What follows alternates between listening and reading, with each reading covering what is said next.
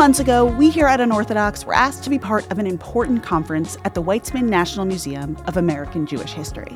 The idea was to celebrate a new book called Jewish Priorities by inviting a bunch of really smart Jews to tell us what we should focus on moving forward. What should our Jewish priorities be?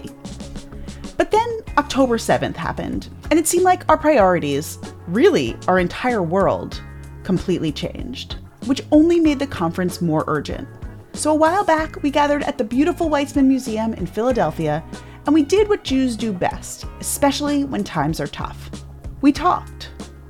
We talked about Israel and about Gaza, about Jewish storytelling and Jewish philanthropy, about the environment and religion and everything else that matters right now.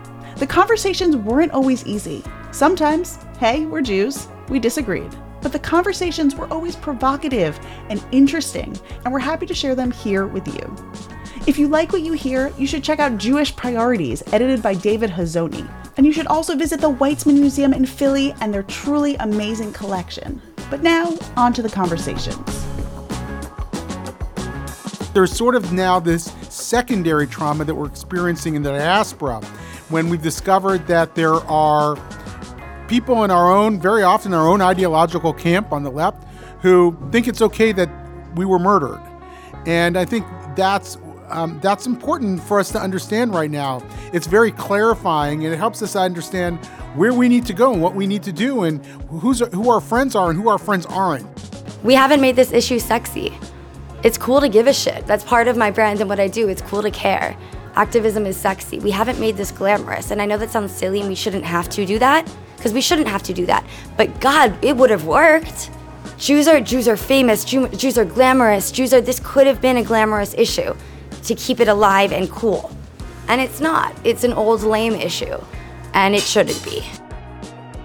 I think that we now have a unique window of opportunity to understand what went wrong with our understanding of progressive spaces and their attitude to Israel and Zionism. Because much of what we hear today, the reaction in progressive spaces to the Hamas massacre, the glorification of that massacre, or the silence about it, so much of it has to do with the fact that we've ignored for many years and decades the demonization of Zionism and the demonization of Israel. We have allowed for that to progress because we couldn't tell the difference between criticism and demonization.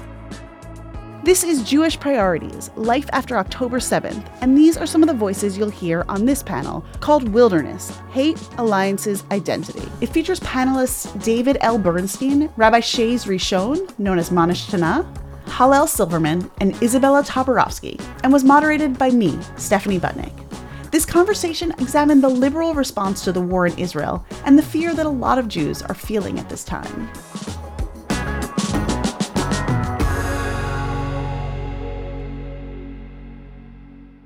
I was thinking that since we're in a little bit more of an informal space, instead of introducing you, each of you could introduce yourself and also tell us a little bit about what these past few weeks have been like for you from your particular vantage point.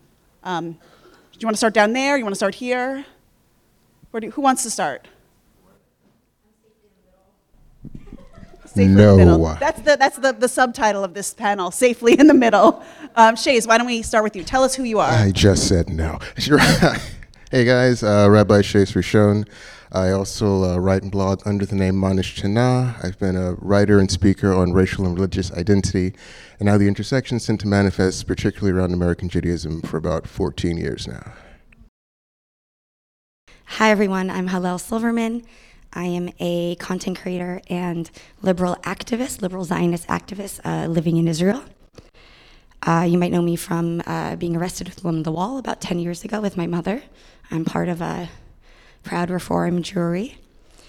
And the last few weeks are the worst weeks of my life. I just got in a few days ago. I did the first 10 days of war at home in Tel Aviv. I'm still learning how to talk about it, but I'm really happy to be surrounded by all of you who are feeling what we feel back at home. Hello, I'm David Bernstein. A longtime Jewish advocacy professional. Before this, I headed up a umbrella operation that oversees local Jewish advocacy called the Jewish Council for Public Affairs. A couple years ago, I felt that the ideological environment was becoming too extreme on the sort of center left where I've spent my career, and started a new organization called the Jewish Institute for Liberal Values, which pushes back against radical left-wing ideology and tries to restore viewpoint diversity to the Jewish world. I authored an uncontroversial book called Woke Anti-Semitism.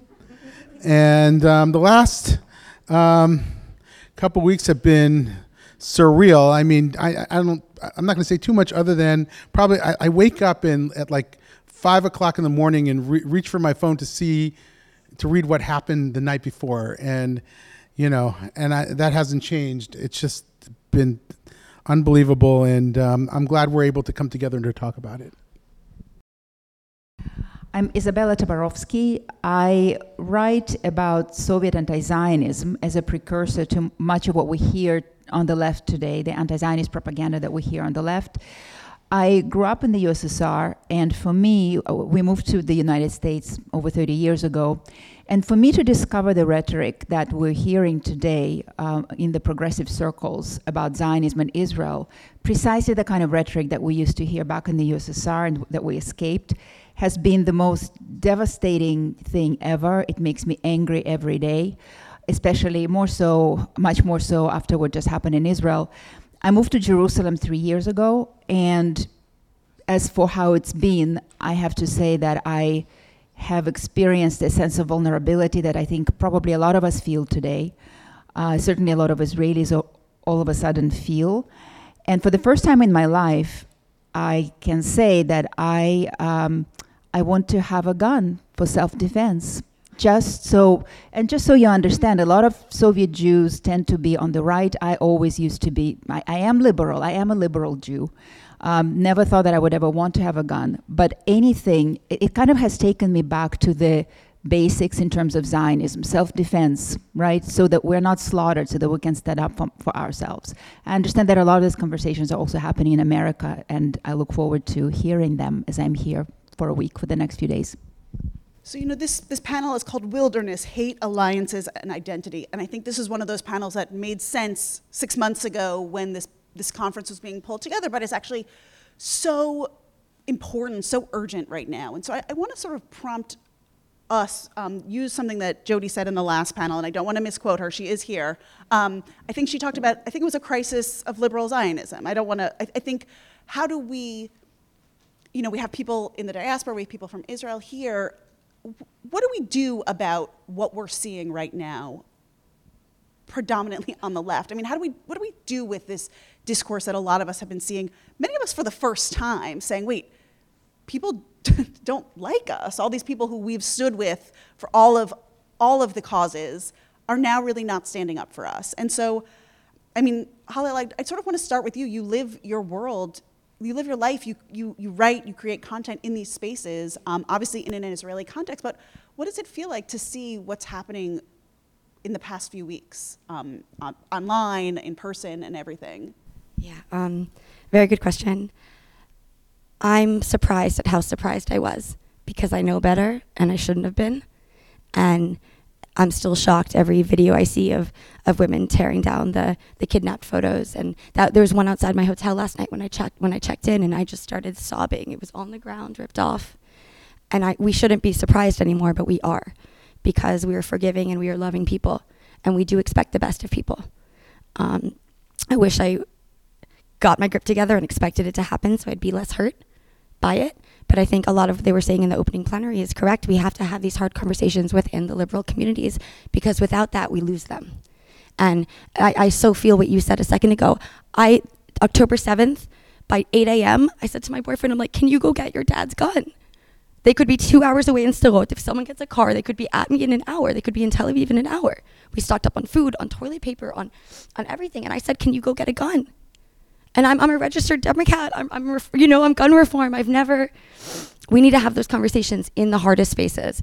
And that's why I do what I try to do by making content for TikTok, for Instagram, for the liberal spaces, because we need to fight back where they can hear us on their platforms. It's those conversations and not being afraid even when we're terrified. And I mean, David, how do you avoid doing a "told you so" type of thing? How do you react in this moment?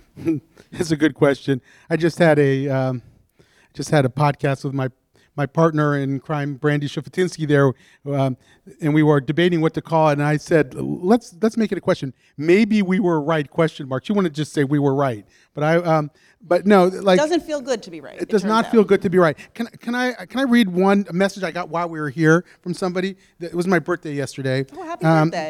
Thank you. We have a cake coming after this. Right, and she, a friend who's in the human service world who would not have lunch with me, for a while, wrote me this morning, "Happy birthday. My gift to you is to say you were right. I'm living and breathing woke anti-Semitism every day from my domestic violence and abuse colleagues. It's exhausting."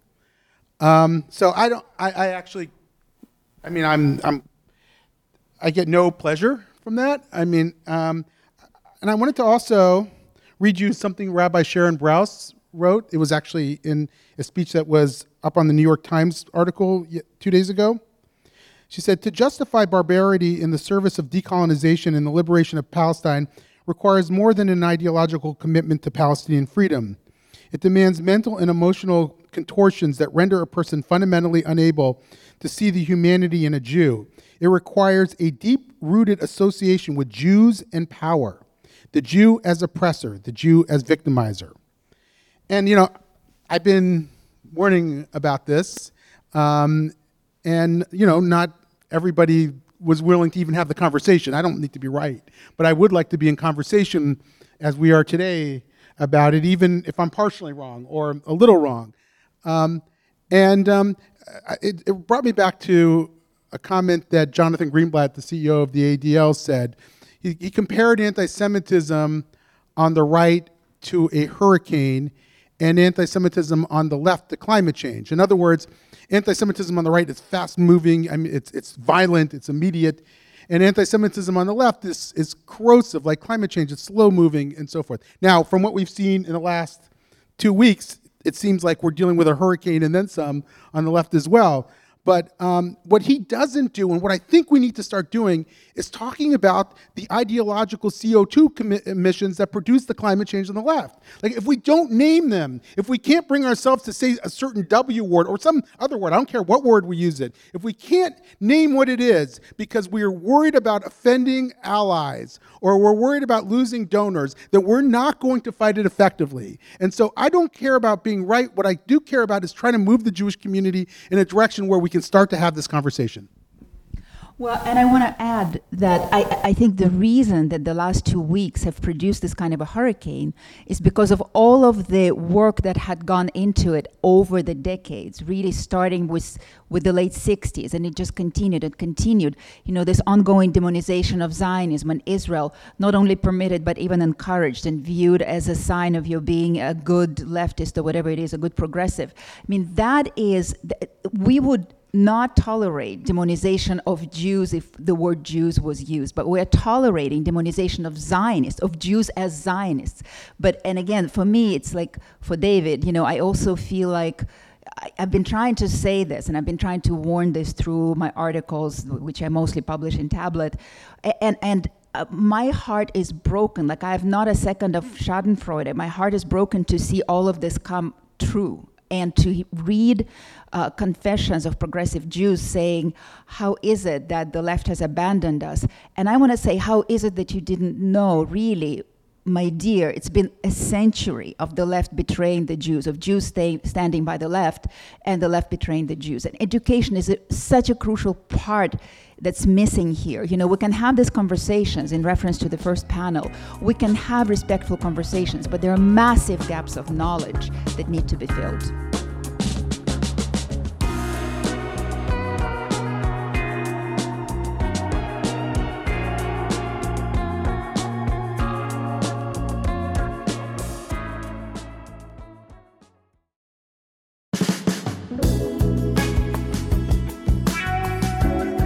Hi, I'm Dara Horn.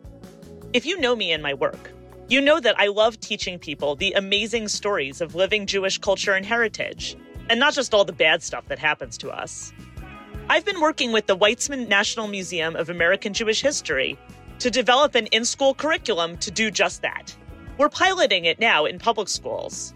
If you want to help bring an antidote to anti-Semitism into your kids' schools, contact the Weizmann's educators at theweitzmann.org/Dara.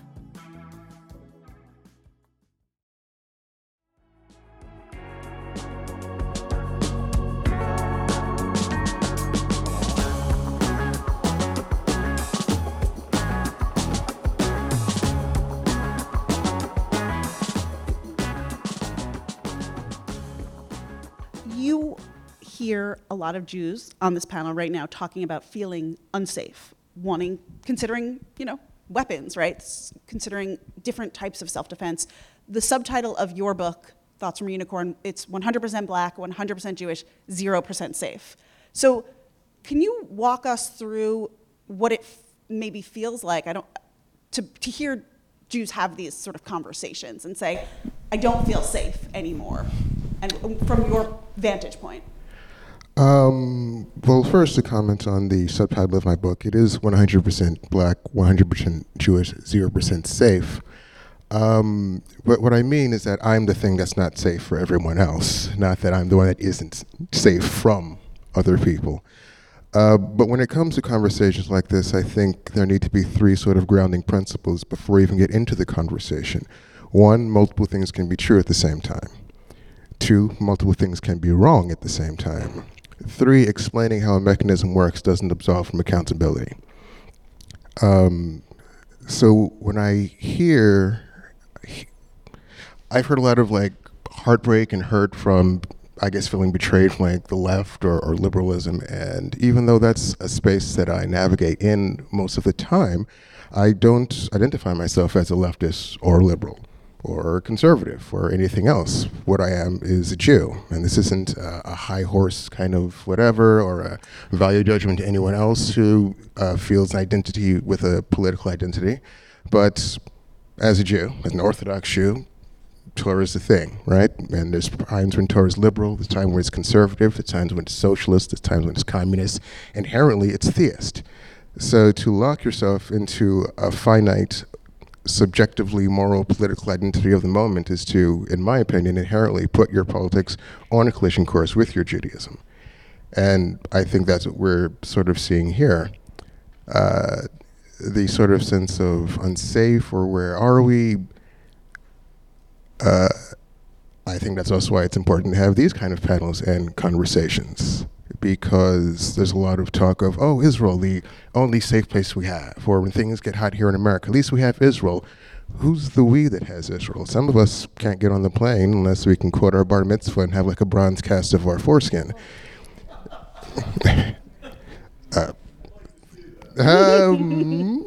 Later. Hilariously delivered, but heartbreaking all the same. I've had several Jew of color friends talking about how they couldn't buy a ticket at El Al unless they brought their Jewish mother, who was biracial, to prove to them. When I was married, my wife, when she was having the full body sort of shakedown, they wanted to uncover her hair. It's really, it's El Al. You don't understand the concept of Orthodox married Jewish women because they're slightly darker. Even here in these kind of spaces, I was sitting here with a tag on, little blue sticker says I'm an author. Someone asked me what brought me here. Busha. Jews make up 0.2% of the American population. Jews of color make up to 10 to 20% of the Jewish population. Proportionally speaking, Jews of color make up more of the Jewish population than Jews make up of America, yet we don't have anywhere near the same kind of visibility. If we're 20%, I haven't looked through the gallery here, but this is an American Museum of Jewish History. Is 20% of it looking like me? Looking like Asian Jews, Hispanic Jews, etc.? And so we have these conversations. If we're going to talk about the priorities of the Jewish future, it has to be a fully inclusive Jewish future of all the Jewishes, not just the ones that we think have safety here, or now this is a crisis there. It's always a time. It's always a crisis. Every problem is a Jewish problem because Jews are a multicultural, multinational, multi-ethnic family. Every issue affects Jews. Yeah, that was live. Hold for applause. You know, I think that something that struck me, the reason we're all here is this book, Jewish Priorities, which actually was in all of your tote bags downstairs. A few people were wondering where they were, and I was like, that's why your tote bag is so heavy. Two of your pieces, David and Izabella, were about the new Cossacks and the new refuseniks, these phrases that you are sort of reviving for us. So I would like for each of you to tell us what that means, what you mean by that, and how the many ways in which Jewish history is what are these reasons we should be learning Jewish history so that we can see it either repeating or it can inform us on how we understand the present. So Izabella, should we do refuseniks first and then get to Cossacks? Sure. So first I want to say we want to understand the history of Soviet Jewry and Soviet anti-Zionism for the same reason that we learned the history of Nazi Germany and Nazi anti-Semitism. I think we all understand very clearly that we need to understand that history of Nazi Germany so that we can understand the forms of anti-Semitism that appear today on the neo-Nazi right, on white supremacist right. Because it helps us. It helps us forestall and prevent and communicate the messages about the danger of that form of anti-Semitism. If we don't know the history of Soviet anti-Zionism, then we might actually believe that the rhetoric that we're hearing about Zionism in Israel today is a product of organic protest, of organic, speaking truth to power, to the Zionist power, and whatever you have it, right? These are phrases that Zionism is racism, is something that a few young activists invented on a progressive campus somewhere. That is not the case, and it's crucial to understand this because there is a lot of thought by professional propagandists that went into developing the idea that Israel is that Israel equates with apartheid South Africa, or that Israel is a colonial state, or that Zionism is fascism, and that Zionists collaborated with the Nazis, and also that Zionists twist accusations or misuse and weaponize accusations of anti-Semitism in order to deflect attention from the crimes of the State of Israel. You see, like all of these things that we're hearing today, you encounter them in Soviet literature, propaganda literature, already in the 1960s, okay? And so if we don't get that massive plast of history, we are left thinking that, wow, this is really, these are well-meaning protesters trying to change a really horrible and unfair situation. Now, as for refuseniks, another part of why Soviet Jewry is so important, and this is something that American Jews used to know really, really well, and I'm sure that there are a lot of people here in the room who used to be part of the movement for Soviet Jewry. But the Soviet Jewry story is not just a story of victimhood. It is also a story of incredible heroism, of a few people standing up to a massive totalitarian regime, standing alone often, with just a few people, right? People like Natan Sharansky standing up and say, no, we don't believe it. No, we don't buy into it. No, we're not going to go with it. And I think that there is... we need to start telling these stories, because for people like myself, and I know that for other people who came from the Soviet Union, the stories of dissidents who stood up to that machine are very much part of our motivation to stand up here and speak now. And they give us strength, because if you could be Natan Sharansky and spend 8 years in the Gulag and refuse to accept what the authorities are telling you, well, how much easier is it for us here in the United States? So, the new Cossacks.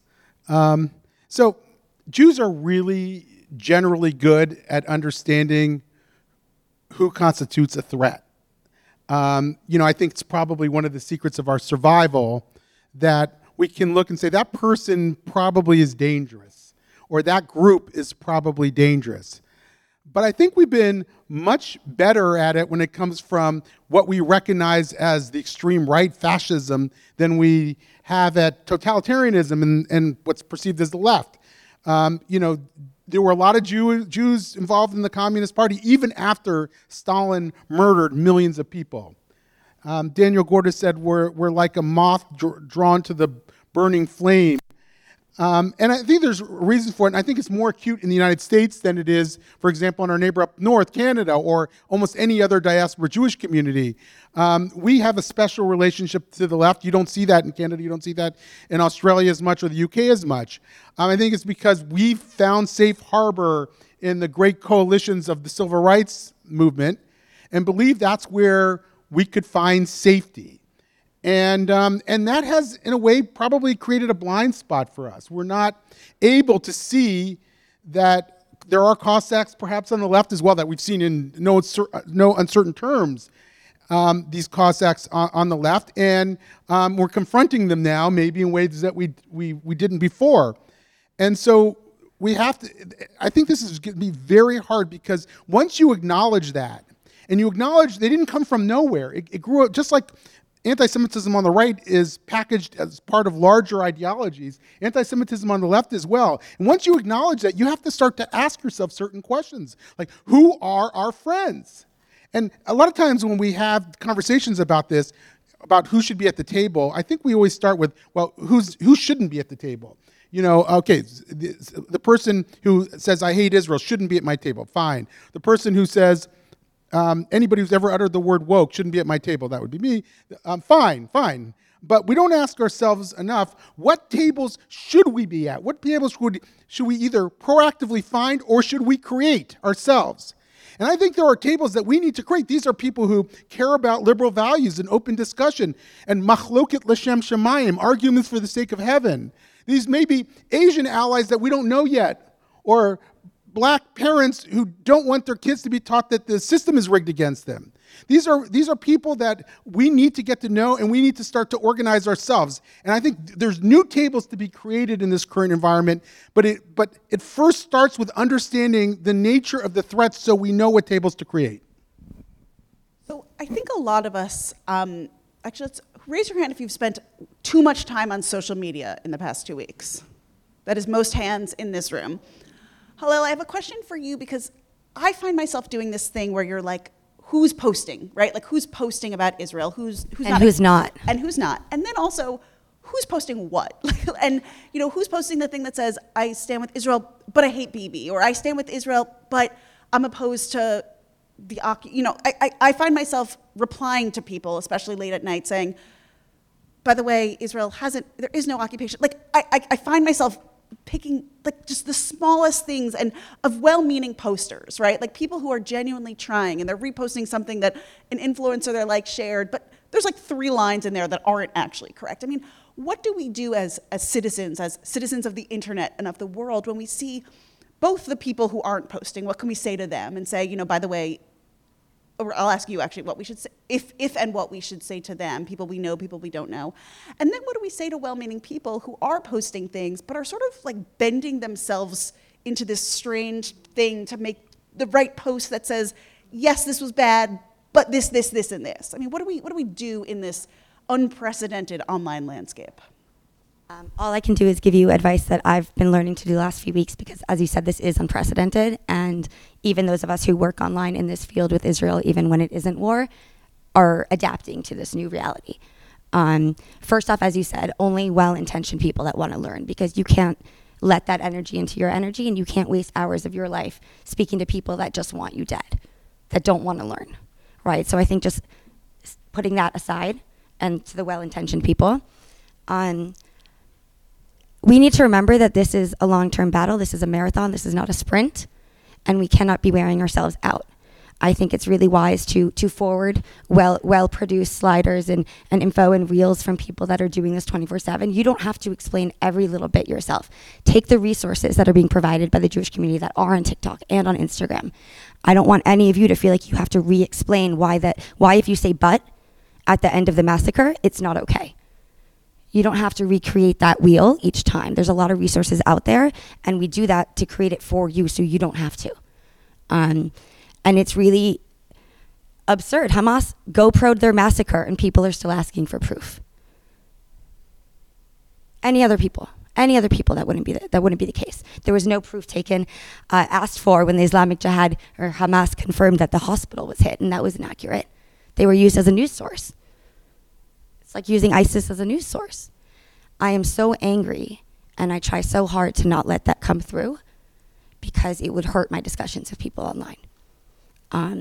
I think whether you know them or not, it's always nice to drop into someone's DM before bashing them, because a lot of the time they don't mean to be inaccurate or incorrect or to hurt you with that but at the end. I think it's good for us to try to rise above and DM someone when they're wrong before just jumping into that comment section for everyone to see. I think there's a level of respect that will be appreciated there. And all of our tensions are so high, we can't think clearly. But that won't help us. So it's a battle, it's a marathon, not a sprint. And to rely on the sources that are given to you, the resources that are created for you. Any other advice on dealing online or off with difficult conversations these past few weeks from other panelists? I like unpopular opinions. And by that I mean it goes back to the multiple things can be true, wrong, and explaining how mechanisms work doesn't except from accountability. So I want to first spring back off something you said. We were talking about Jews we found like a solace in the civil rights movement. And there's a lot of narrative about, the breakdown between blacks and Jews in the civil rights movement. But we need to examine that. When you say the Jews left the civil rights movement, which Jews?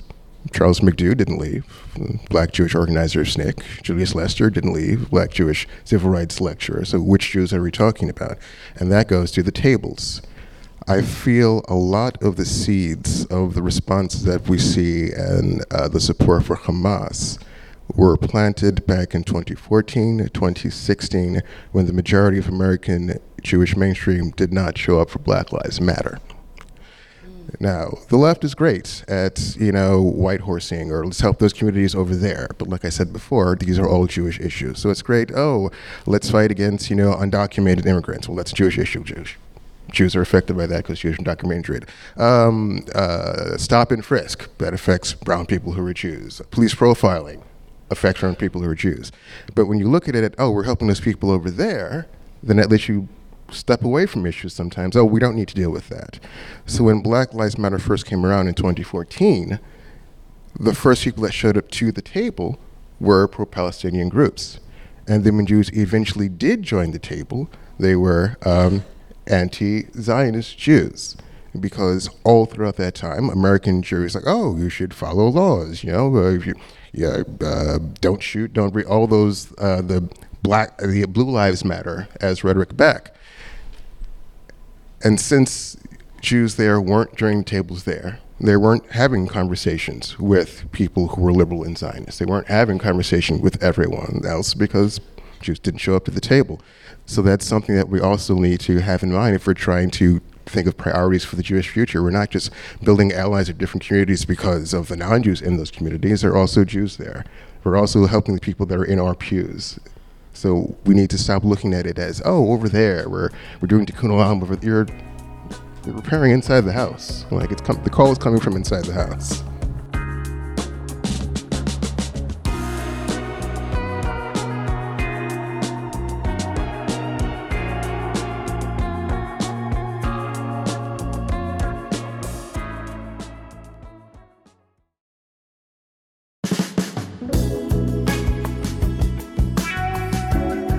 Excited to celebrate Jewish American Heritage Month this and every May. I take every chance I get to celebrate everything that's great about Jewish heritage and culture. I take pride in how America's Jewish community in all its forms has both shaped and been shaped by our nation. Now is a great time to remind ourselves and share with our neighbors just how vibrant and wonderful the stories of American Jewish life are. No matter your religious beliefs, your political affiliation, your age, or your favorite podcast, JAHM is something we can all lift up together. Learn how at jewishamericanheritage.org.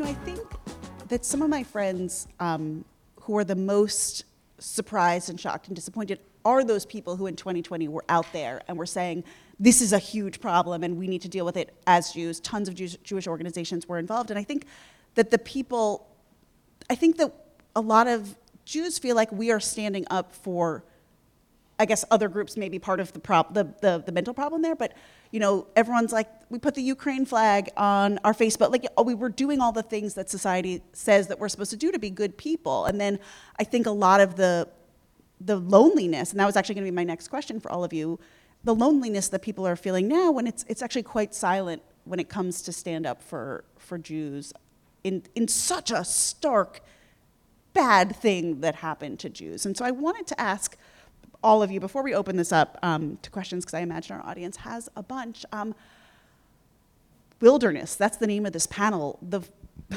wilderness is lonely. It's not, we're all in it, but it can feel like a lonely place. And I want to ask all of you, what do you do when you feel lonely? I think a lot of us in this room do feel lonely. Wherever we identify on any of the political, religious, anything, any of those spectrums, what do we do when we feel lonely? Who are you turning to? Who can we be? What can we be doing? Besides calling each of you and WhatsApping you. Well, we can find friends. And I mean that obviously on the individual level. It's great to be in spaces like this where I know there are people who are going through a similar sort of emotional journey as I am, and I certainly feel a deep need for that and have felt a deep need for that. And on my various WhatsApp groups and sending each other articles like crazy, and I think that's part of my coping, and I'm sure many of you feel that way as well. We're coping with people who are coping. But in a larger sense, I was in the spaces that you were talking about. I created it through my organization, Jews for Criminal Justice Reform, for example. And what happened to me was that all of a sudden the people that I was trying to work with, as the ideological environment started to shift, started to say, unless you agree with me that America is a white supremacist state and you describe America in precisely the way that I do, this is not a coalition for you. And I don't want to be part of that coalition, even if it means not being at the table with the people that I could influence, because I'm not willing to pay that pound of flesh, which I just don't. It's not that it's wrong. It's just that I don't agree with it, and I want to be. And I don't want to say something I disagree with to be part of a coalition, even though Black Lives Matter. And so for me, my dealing with that loneliness that came when I had to sort of sever myself from a progressive community was to say, okay, who are the people who come from other communities, both inside the Jewish community but outside the Jewish community? Who are my new friends that don't demand that pound of flesh from me? Who are the Asian American leaders and the Black leaders and the Latino leaders? And I have to tell you, I've discovered a treasure of friends that I didn't know existed before, who are emerging, who are still finding their voice. And very often they're not actually a minority voice in their own community. Very often they actually represent a huge plurality in their community, but they haven't organized along that way. And we have friends, and that's one way. And exploring that's one way we deal with our own loneliness. You're looking at me. Well, first of all, I do think very much that this is a moment for us to turn to our people, right? This is a moment to deepen our Jewish identity. And in this, I again turn to the example of the refuseniks who, in the moment when they faced some of the greatest anti-Semitism, they turned to their Jewish identity to try to understand, why is it that I'm hated so much as a Jew? Now, we have to say that their starting point was probably much lower because in the Soviet Union, of course, everything Jewish had been eliminated by the 1960s. So they had to really dig deep to understand the Jewish history, to understand their Jewish identity, to understand what Judaism is. But in some ways, some American Jews have said to me that, we're not that far ahead. So for a lot of people, there is a lot of exploration to be done, and I would say a lot of exploration of Zionism as well, because I think this is a moment when the original thinkers of Zionism will speak to a lot of us with a new force. And I think that also it's a time for us to look beyond our political affiliations. I know that especially for those of us who have always considered ourselves to be on the left, speaking to someone across the aisle has been a real anathema, and I think we need to stop doing it. I've realized that there are so many voices. I've been thinking about it for a long time, but especially now, whatever inhibitions I might have had, they don't matter. There are many conservative voices, so many conservative voices that support us. So wherever you are on the political spectrum, look for friends wherever they are. They are showing up, just as David said. Friends. I want to jump off that. I want to jump off that. That was so, us back in Israel physically, we went from 8-9 months of this intense protest movement, which I was heavily involved in, happily, proudly so. And the second October 7th, 6 a.m. happened, that doesn't matter anymore, right? We are first and foremost the Jewish people, and we have to love each other and fight together. And when we have the privilege of time to work on our country and make our country better, great. But the way we banded back, everyone from the anti-protesters to the protesters, friends I don't agree with on that, we're all together in this. And it was so immediate and it was so beautiful. And us physically, Blake, I'm looking at you, like the first 10 days of war, we had a little hub going. Everyone was sleeping on my couches. We were just physically together because it was terrifying. I had a bomb shelter, and relying on that. This answer is very physical, but it helped so much. We're all crying, we're all tweeting, but having people around you physically for that scary time is everything. So, replicating that here in the U.S., as you hear the news, as you watch the news, if you don't usually do Shabbat dinner, go do Shabbat dinner. Have that Jewiness, and as you were saying, political differences just don't matter right now. It's about our safety and continuation of the Jewish people. So that thing about not mattering in safety. As an Israeli who's trying to not die, I'm not talking about American politics. Yes. I'm talking about Israeli. So that's why I went to piggyback off that to speak on the loneliness, where I love those. You sound like great, heartwarming stories. After the attacks, I went to shul, and I was stopped by security. Shut the fuck up. And they're like, "Are you here for service?" I'm like, "Why else would I be here?" "Are you Jewish?" "Why else would I be here for services?"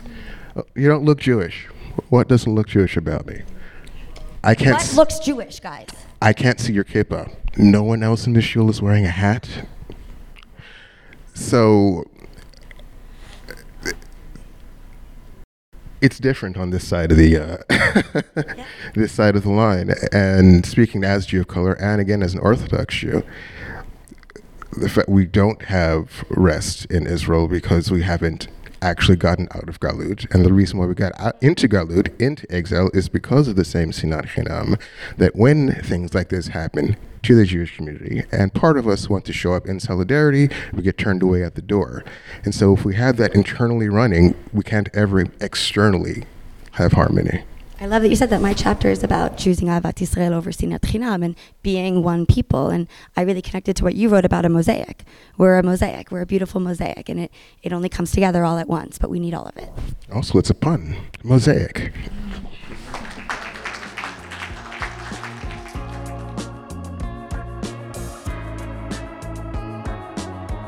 This has been Jewish Priorities, Life After October 7th, a podcast produced by the Weizmann National Museum of American Jewish History in Philadelphia, in conjunction with Unorthodox and Tablet Studios. If you like the show, you should check out the book Jewish Priorities, 65 Proposals for the Future of Our People.